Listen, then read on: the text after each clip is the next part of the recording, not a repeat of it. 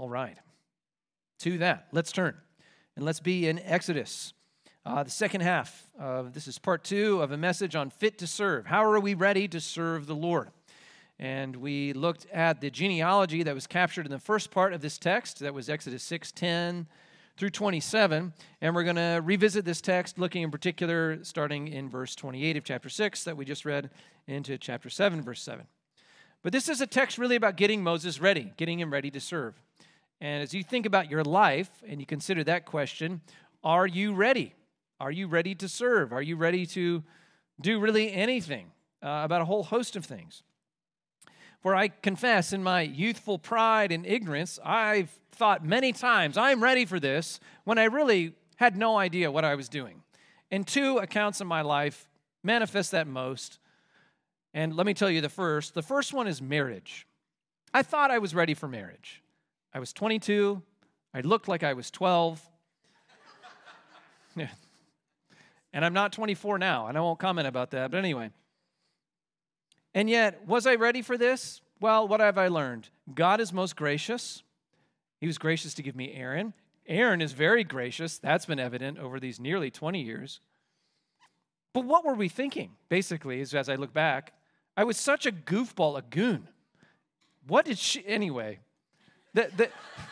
the joke is that my marriage verse was from 2 Thessalonians, let them believe a false delusion, or let a false delusion come over them to believe what is false. And I think that happened, and she married me anyway. Anyway, that's not in my notes. We'll need to strike that from the live feed. I'm just saying.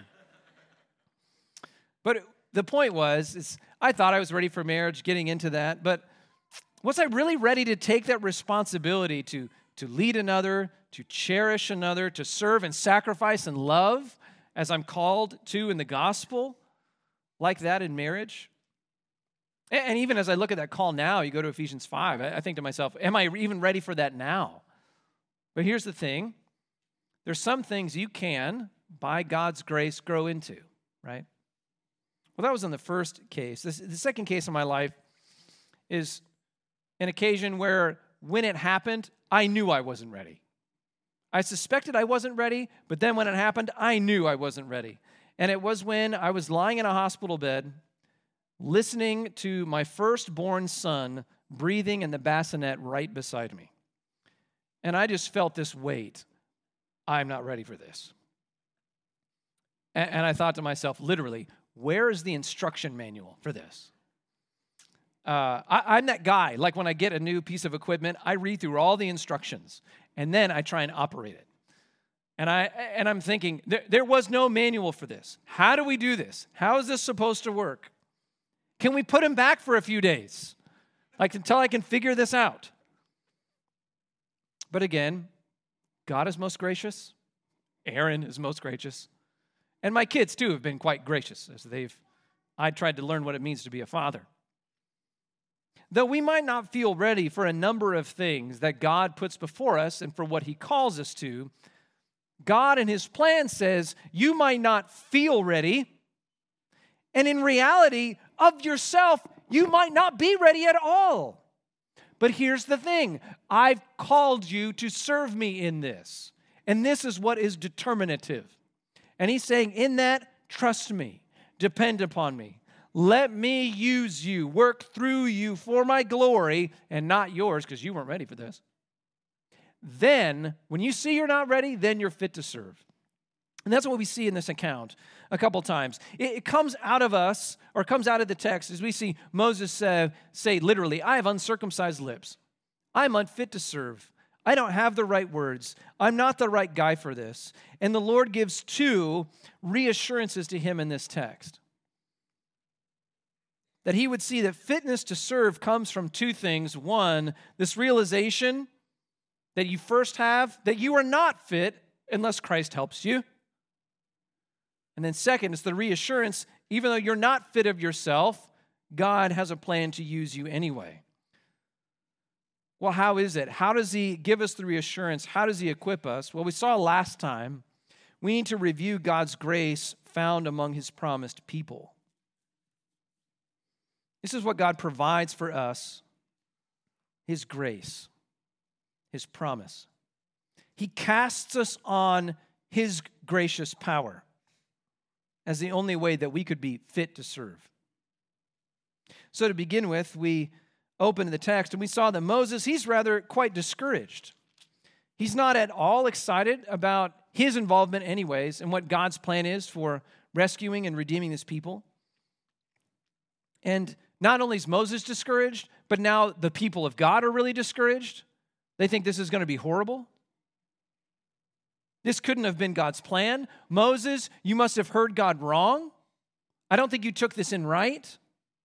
You must have misheard him. Moses, you're obviously not the guy. It's not supposed to be like this. You're not the one to serve, right? Well, the Lord says no, he is the right person. And where does he go to encourage Moses ultimately in this? He should have remembered his genealogy. That's where we all go when we need encouragement in the Scriptures. We go to 1 Chronicles and those opening chapters to get the long list of unpronounceable names. Why? Why does he go to a genealogy here? To encourage what would be Moses looking back and to encourage the people of God, us, as we hear we're supposed to serve God now. How can we be fit to do that? Well, what did we see when we looked at Moses' family tree that comes from the third son of Jacob, from the tribe of Levi? We saw that they were a people passed over. The blessing of being the king of the firstborn passed over Levi and went to Judah. Because, why? Because Levi was a brutal murderer of the Shechemites. And yet, even though they were passed over for Levi's savage cruelty, God wasn't done with Levi or done with Levi's descendants, such that he chose Moses. But here's the thing. He didn't choose Moses because Moses was so great. He didn't choose Moses because Moses' faith was so strong. He didn't choose Moses for anything in Moses. He chose Moses because God's promise is strong. Because his promise is steadfast and immovable. See, God has a plan and he has a people and he has promises to bless this people so they can bless the world. And that plan doesn't waver even when his people mess up. Even when they are weak, wholly inadequate for this great task. His grace comes to make you fit for service. And we saw that last time. Now we turn to see the next encouragement.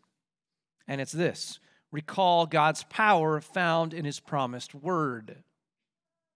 So we see the purpose and plan of God to show grace to his people. But second, what we find is that his word is given to us, and in it is an inherent power to equip you for this work. That's the second reassurance that arises out of this text. How could you ever be fit to serve? How could you ever be used of God? Well, it comes by this word. But before we get there, before we can see that, we need to rehearse Moses' own discouragement, his own objection about his fitness for this role. So let's pick it up in our text proper now, chapter 6, verse 28 of Exodus. On the day when the Lord spoke to Moses in the land of Egypt, the Lord said to Moses, I am the Lord. Tell Pharaoh, king of Egypt, all that I say to you. But Moses said to the Lord, Behold, I am of uncircumcised lips. How will Pharaoh listen to me? Now, we considered last time this phrase, uncircumcised lips. This means really that his lips are unfit. They're unuseful. They're not up for this task of speaking on God's behalf. In other words, God, you've got the wrong guy. I've tried this. It didn't work out so well. I'd been on the run then for some 40 years. You should just find somebody else. And so now the Lord says, no, Moses, I'm going to use you, and I'm going to encourage you and strengthen you for this work. But how does he do it? He gets the focus again off of Moses and gets it back on God. That's where he's ultimately, this is what's happening. He's directing Moses' attention off of himself, off of his inadequacies and failures, and putting them right back on where things lie. How is this going to work? It's not going to work because of you, Moses. It's going to work because of me through you. And he's done that to first show he is merciful to this people, but now he's showing it because he gives Moses his word. This is how your lips can be clean, how your lips can be prepared. It's not going to be by how persuasive you can be or how creative your illustrations or stories are. This is about, God says, about what I am doing and how I will do it through my word. So just open your mouth. This is your task. And he says, my powerful word will do the rest. And we see it in this way first, because God's word gives the power to speak for God. God's word gives the power to speak for God. Consider how astoundingly powerful this truly is. Look at verse 1 now of chapter 7. So again, Moses objects, I got unclean lips, or uncircumcised lips. Here's what the Lord says. And the Lord said to Moses, see, I've made you, ESV reads here, like God to Pharaoh, and your brother Aaron shall be your prophet. That's crazy. I've made you like God to Pharaoh. And actually, more literally in the Hebrew, it's I've made you as God to Pharaoh. There's no like there. He's having Moses stand in as God on earth to the king of really the largest nation or most powerful nation in the world. You're going to be God to him. It's literally how it reads. Now, why do our English translations add something like the word like? Well, it's so you don't misunderstand. He's not literally going to deify Moses as if he can take this human creature and make him God. That's not God's plan. But what's he doing? Moses will so represent God to Pharaoh, he will stand in God's place, such that the word that comes from Moses will be the very words of God. Moses, you're going to play my role. You're going to be God to him. You're going to be my authoritative mouthpiece of the word of God. When you speak, God says, it's actually me speaking through you. Yeah, it's the same way in an illustration like of a diplomat maybe today, or an ambassador. They speak on behalf of the king or the ruler, or in our case, the president. It's like the press secretary. Moses, you're going to be the press secretary for God. You're going to speak God's mind on the issue before Pharaoh. He's God's rep. And that means, though, then, he carries with him God's authority. Well, how can that be? How can a mere man stand in God's place and really represent God? What's it going to be about Moses, or how's Moses going to change so that he can do this? That he can speak for God or represent God in this case? Is his face going to start glowing and shining? And Pharaoh's going to go, whoa, this is special? Or is Moses going to get really tall? His voice going to thunder? Oh, he must be speaking for God now? No. Interesting thought. But no. How will he represent God here? The answer comes in verse 2. You shall speak all that I command you, and your brother Aaron shall tell Pharaoh to let the people of Israel go out of his land. How is it that Moses will so represent God to Pharaoh? Well, it's this: when Moses will speak all that God has commanded him. Once Moses becomes a channel, a conduit, a passageway for the word of God to go to Pharaoh, that's when he will carry and be God to Pharaoh. He will be the unadulterated voice of God, bearing God's full authority. Why? Because now he speaks God's word directly. No additives added. You speak for me, you represent me. It's as if I'm standing there speaking myself, but through you. You are God to Pharaoh. Now this challenges Pharaoh in particular, because Pharaoh thinks he's the God around here. He's the God of Egypt. We know from the historical sources of the time and area that the pharaohs, the king of Egypt, saw themselves as divine.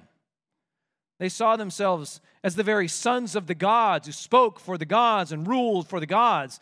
Maybe the gods' representatives themselves. He was the God of Egypt. And so often we think we are our own God of our own Egypt, don't we?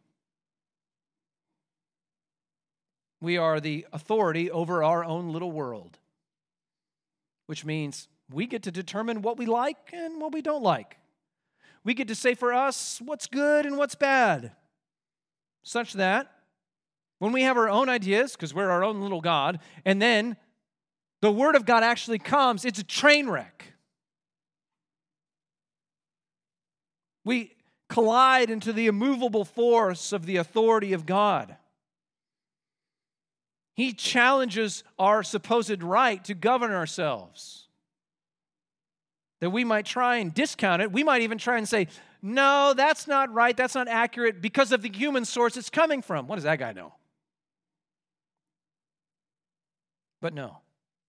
When someone speaks God's word, God speaks with full authority. We must obey Him, which means we must heed His word. That's the astonishing power of God's word. It equips us, empowers us actually to speak for God with His full authority. And that's the case here with Moses. Moses, your word is as good as if God was speaking on earth, on boots on the ground, right to Pharaoh. It must be obeyed. And the same goes for us today when we will open our mouth and speak the word of God. God's authority comes as like a seal authenticating our own words as much as they are the words of Scripture. And that's especially true for pastors and church leaders. Let me clarify what I mean by this as a bit of an aside. But I trust you realize, as one of the pastors here in this assembly, I carry very little authority of my own. That is, by the inherent office as an elder or the teaching pastor. No, my authority derives from this book. I lead or exercise authority only to the degree I preach or teach or exhort or minister by the book. Because this is where the authority lies. I have no real inherent spiritual authority of myself. It all is derivative of the Word of God. Such that you should not obey any so-called spiritual authority just because they say so. Or just because they have some position or some tradition or some apostolic succession. No, you obey them because they speak the word of God and only that. To the degree they speak it. See, the point is, in Christ, brothers and sisters, we are all brothers and sisters together. We are fellow heirs of the gospel. But this position as your teacher only gives me any say or authority to the degree I speak God's word. But when I do, or whoever is preaching or teaching the word of God, when they do, that means we all, me, you, and all of us, must obey. Because it is the word of our God. We don't obey whoever's teaching or preaching, but we obey our Christ who rules His church through the taught word. I love how this truth is captured by the great reformer John Calvin when he says this: let the pastors boldly dare all things by the word of God. Let them constrain all the power and glory and excellence of the world to give place and to obey the divine majesty of this word. Let them enjoin everyone by it, from the highest to the lowest. Let them edify the body of Christ. Let them devastate Satan's reign. Let them pasture the sheep. Let them kill the wolves. Let them instruct and exhort the rebellious. Let them bind and loose thunder and lightning if necessary, but let them do all according to the word of God. And that is not only true for pastors, brothers and sisters. That's true for all of us, as any Christian would carry the gospel and speak God's word. It's as good as God speaking the word right through us. That's why Paul can say this in 2 Corinthians chapter 5.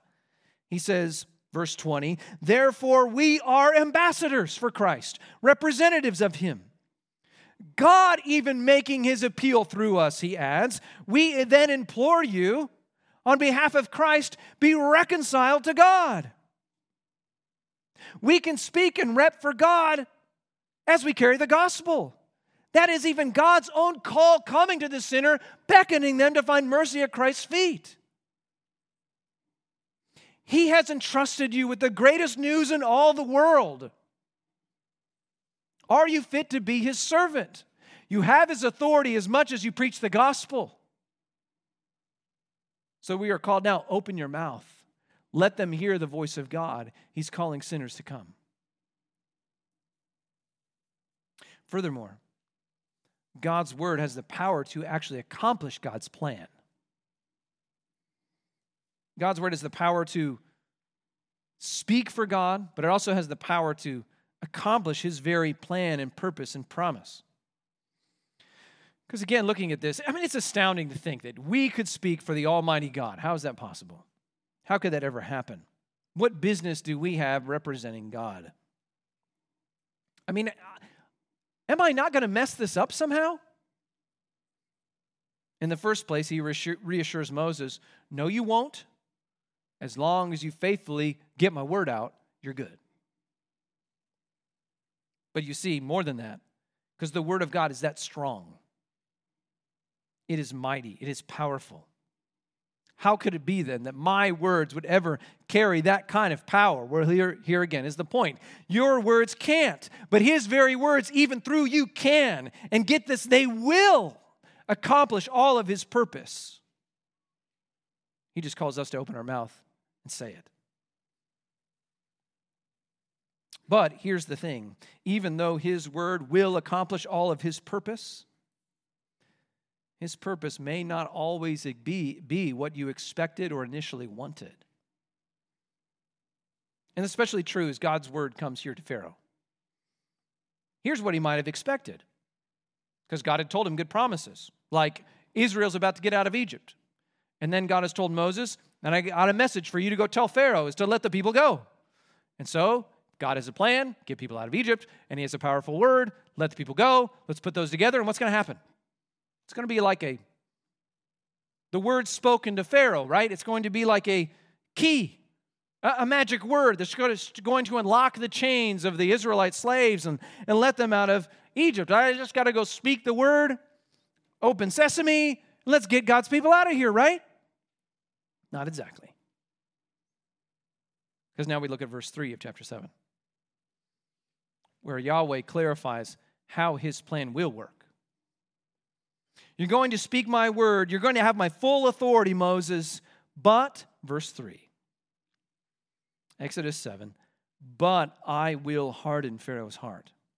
And though I multiply my signs and wonders in the land of Egypt, Pharaoh will not listen to you. Wait, what? That doesn't sound like your plan. That doesn't sound like your powerful word. What do you mean Pharaoh's not going to listen to me? I'm speaking your authoritative word. How can he resist that?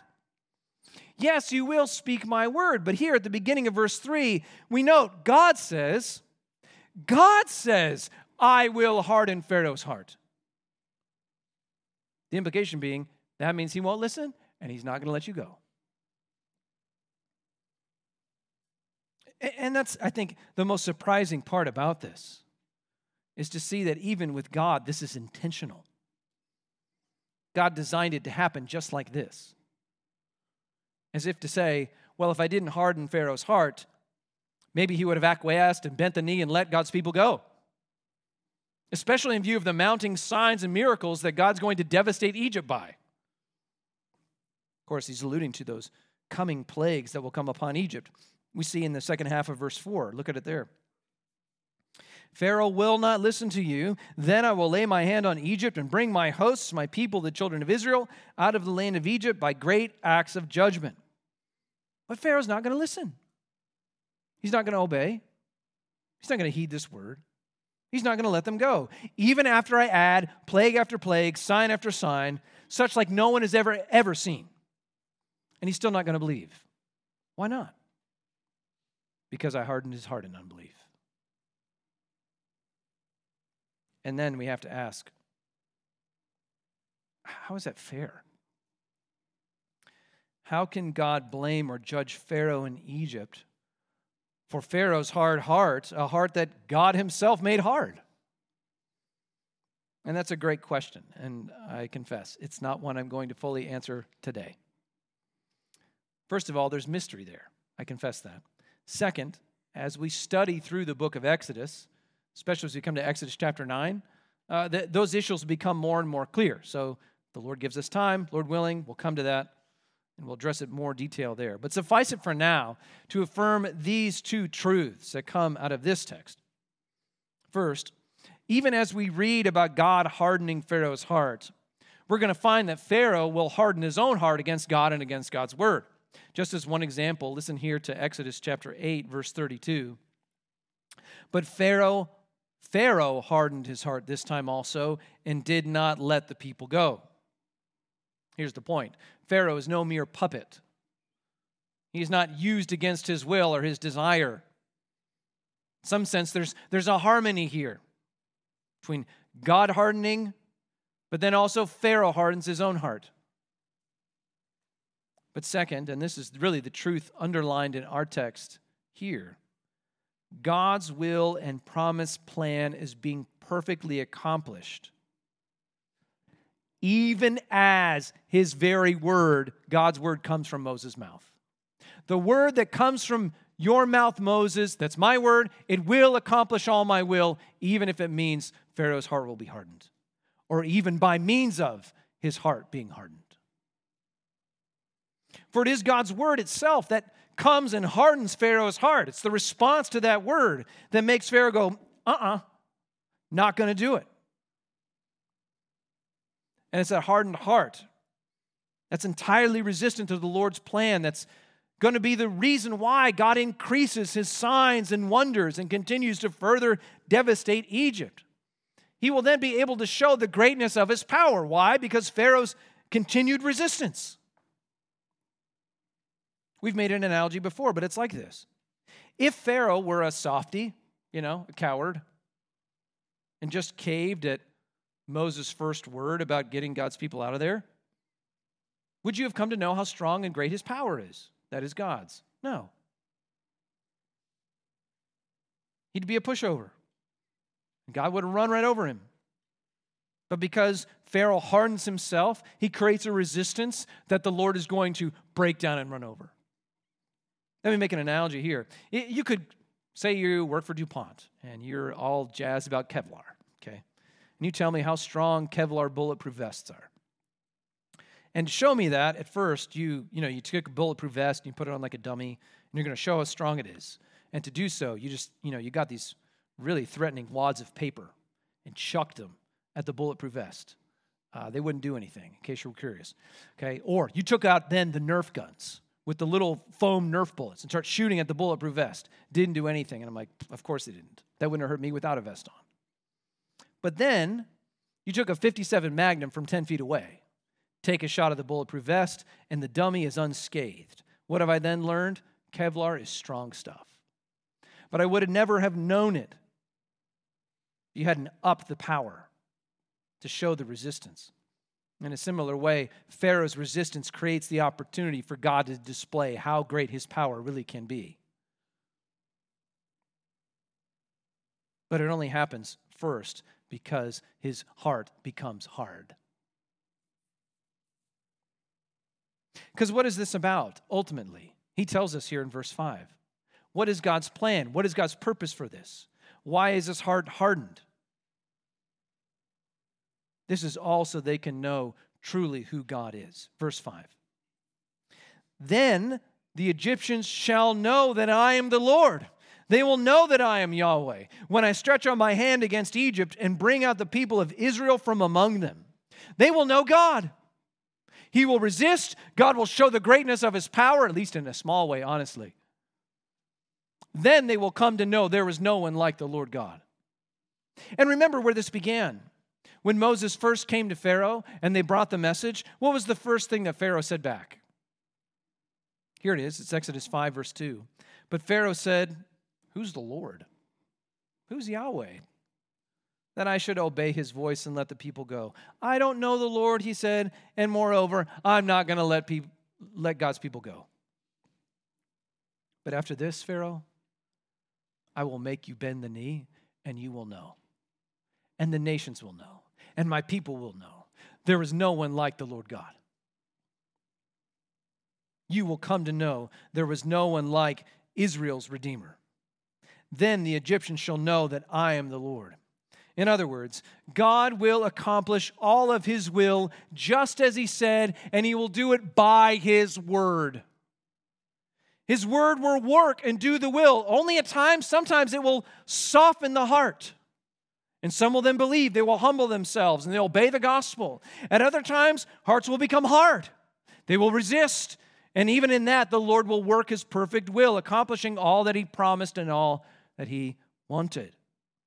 And the analogy's been well said. His word in that way is like the sun. Before wax, it can melt it and make it soft. But before clay, it'll make it hard as rock. It's the same sun, the same heat. It has different effects on different hearts, all by his plan. But most specifically here, his word goes forth that he's going to bring people out of Egypt. But more than that, he's going to do it in such a way that the world will know how glorious the Lord is.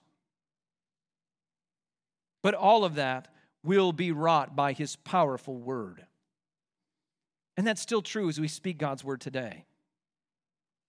Such that as much as Paul says this in 1 Corinthians chapter 1, verse 18, notice he'll talk about one message and two different responses. The message doesn't change, the response does. This is it, 1 Corinthians chapter 1, verse 18. For the word of the cross, that's the gospel message, is folly to those who are perishing. They see it as foolishness. But those who are being saved, what do we see? It is the power of God. It's the same message, the same gospel we preach, but divergent responses based on the heart. They hear it quite differently. The unbelieving hears about a crucified Son of God. They call that divine child abuse. They call it evil. How would God ever do that? But those who believe, when we hear about the gospel, what do we hear? We hear our life.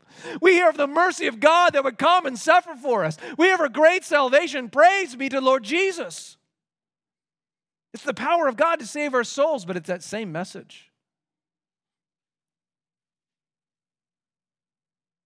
But why do not all believe? Why do you not all come and see? Why do you not all see how glorious the cross is and how it's mercy to any sinner who will come? How can they not see that? Why would they see it as folly? Paul continues in 1 Corinthians 1:19, and he says this, for it is written, I will destroy the wisdom of the wise, and the discernment of the discerning I will thwart. Why do you not all believe? Because God is intent on shaming the wise. God is intent on humbling those who stand in their pride and say the gospel is foolishness. He is intent on shaming the philosopher and all of his supposed rationales and insights. He's intent on shaming the evolutionist about all of his supposed theories and evidences. He's intent on shaming the PhDs and the influencers who rest and boast in their own powers of wisdom, of intellect, maybe even their own righteousness. He will shame them all until you humble yourself and bow before the wisdom of God and trust him, not yourself, not your wisdom, for there is no rescue or salvation there, but alone in Christ's cross. All the more, doesn't this give us the reassurance that we need, the boldness we need to serve? That even we could be fit to serve and speak this powerful word. We just need to open our mouths and let his powerful word do all the rest. And it's true, we don't know what his word's going to do. Some hearts it might harden.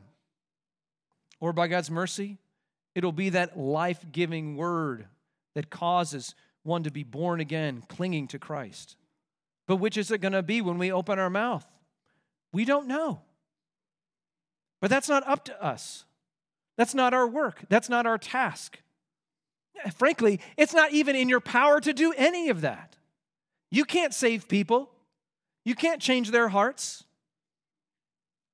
You can't argue people into the kingdom, really. But again, that's not up to us. That's not our job. What's our task? Open your mouth, speak the word of God, and let his word do the rest and accomplish all of God's will. Furthermore, we see God's power in this way. It has the inherent power to actually prepare God's servants to be fit for ministry.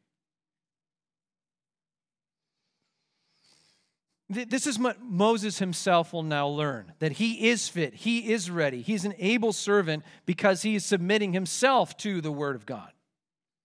Such that as we look now at the final two verses of our passage, this is what we see. Verses 6 and 7. But Moses and Aaron did so. They did just as the Lord commanded them.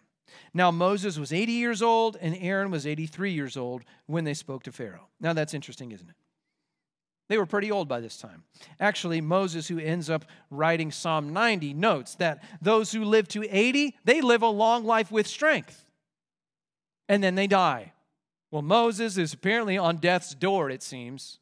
He's at 80. I think he could look back on his life and say, the last 40 years, my prime maybe, they were squandered wandering around in the wilderness, lost. Why, God? What were you doing? Well, what had happened? What caused the wilderness wandering for him? He tried doing things his own way, didn't he? Murdered the Egyptian, ran off fearful from Pharaoh, scared. He was a failure, not at all redeeming God's people, wandering around in Midian as a nobody, right? Well, why did it take 40 years? What did he have yet to learn? What now could define him and make him a fit servant for God? For both Moses and Aaron, it's right there in verse 6. Moses and Aaron did so. They did what God told them. They did just as the Lord commanded them. They're finally ready to say, I'm just going to do what you say. What does that look like? That's faith. I trust you.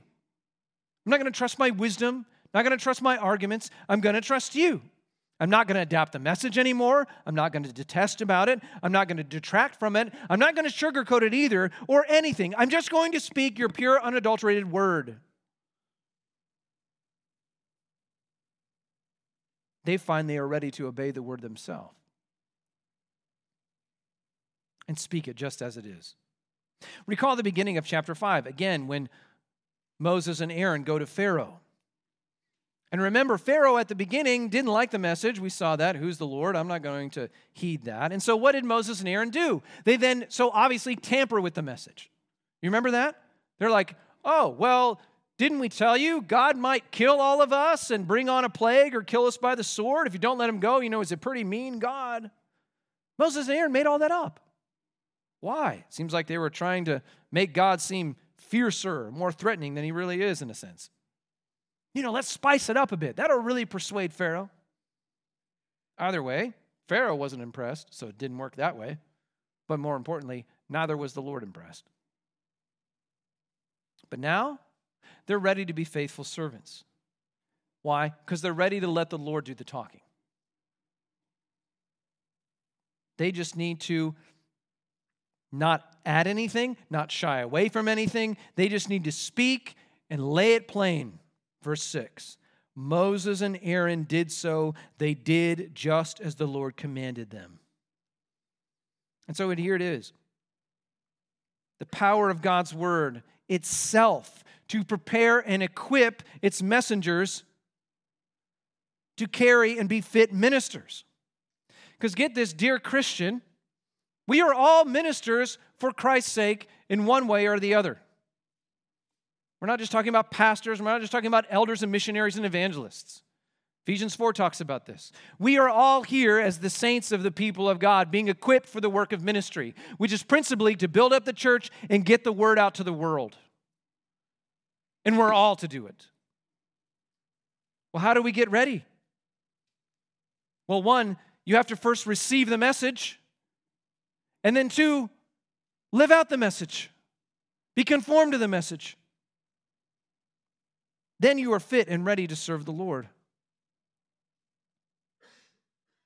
Because let me remind you, it's an exhortation here from a familiar verse that we often turn to. This is 2 Timothy chapter 3, verse 16.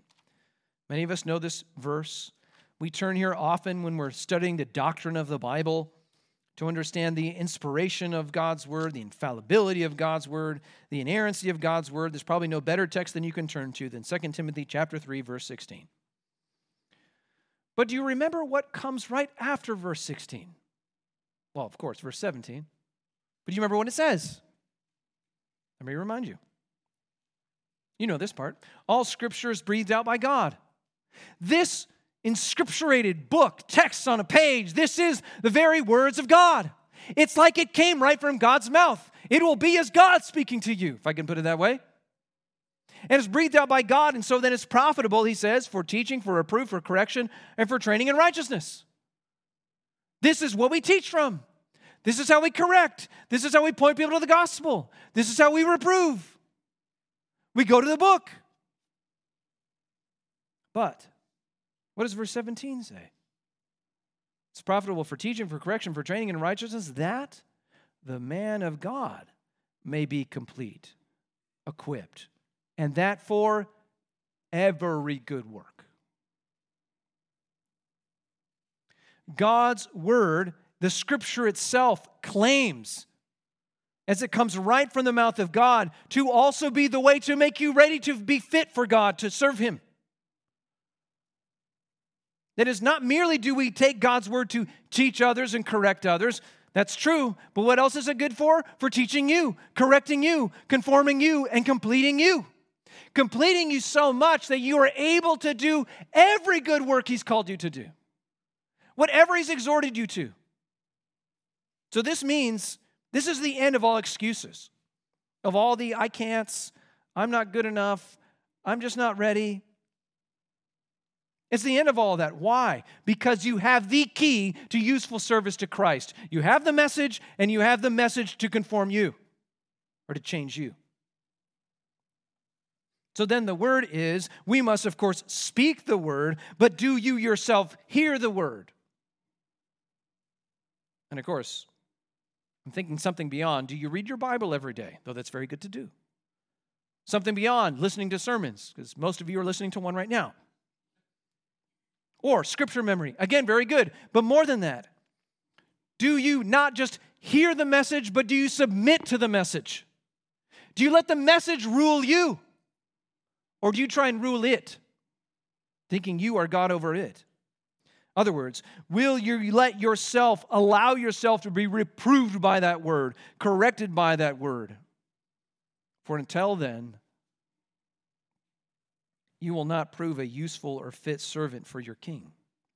Earlier in 2 Timothy, Paul says this. He says, thinking of the church, using this analogy of a great house, he says, now in a great house there are not only vessels of gold and silver, but also of wood and clay, some for honorable use and some for dishonorable. Well, what's going to distinguish them?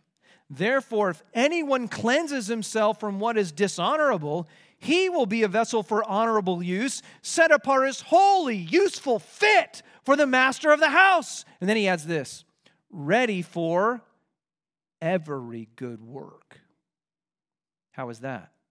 Well, we saw it in 2 Timothy 3:17, because he has been conformed by the word of God. He's been shaped by the word of God. And so then he's been equipped by the word of God, not only for the content of his message, but for the word that conforms and changes his own heart, such that we're ready like Moses and Aaron here, again back to Exodus 7, verse 6. Moses and Aaron did so. They did just as the Lord commanded them. And then they are ready to be fit, useful servants for him.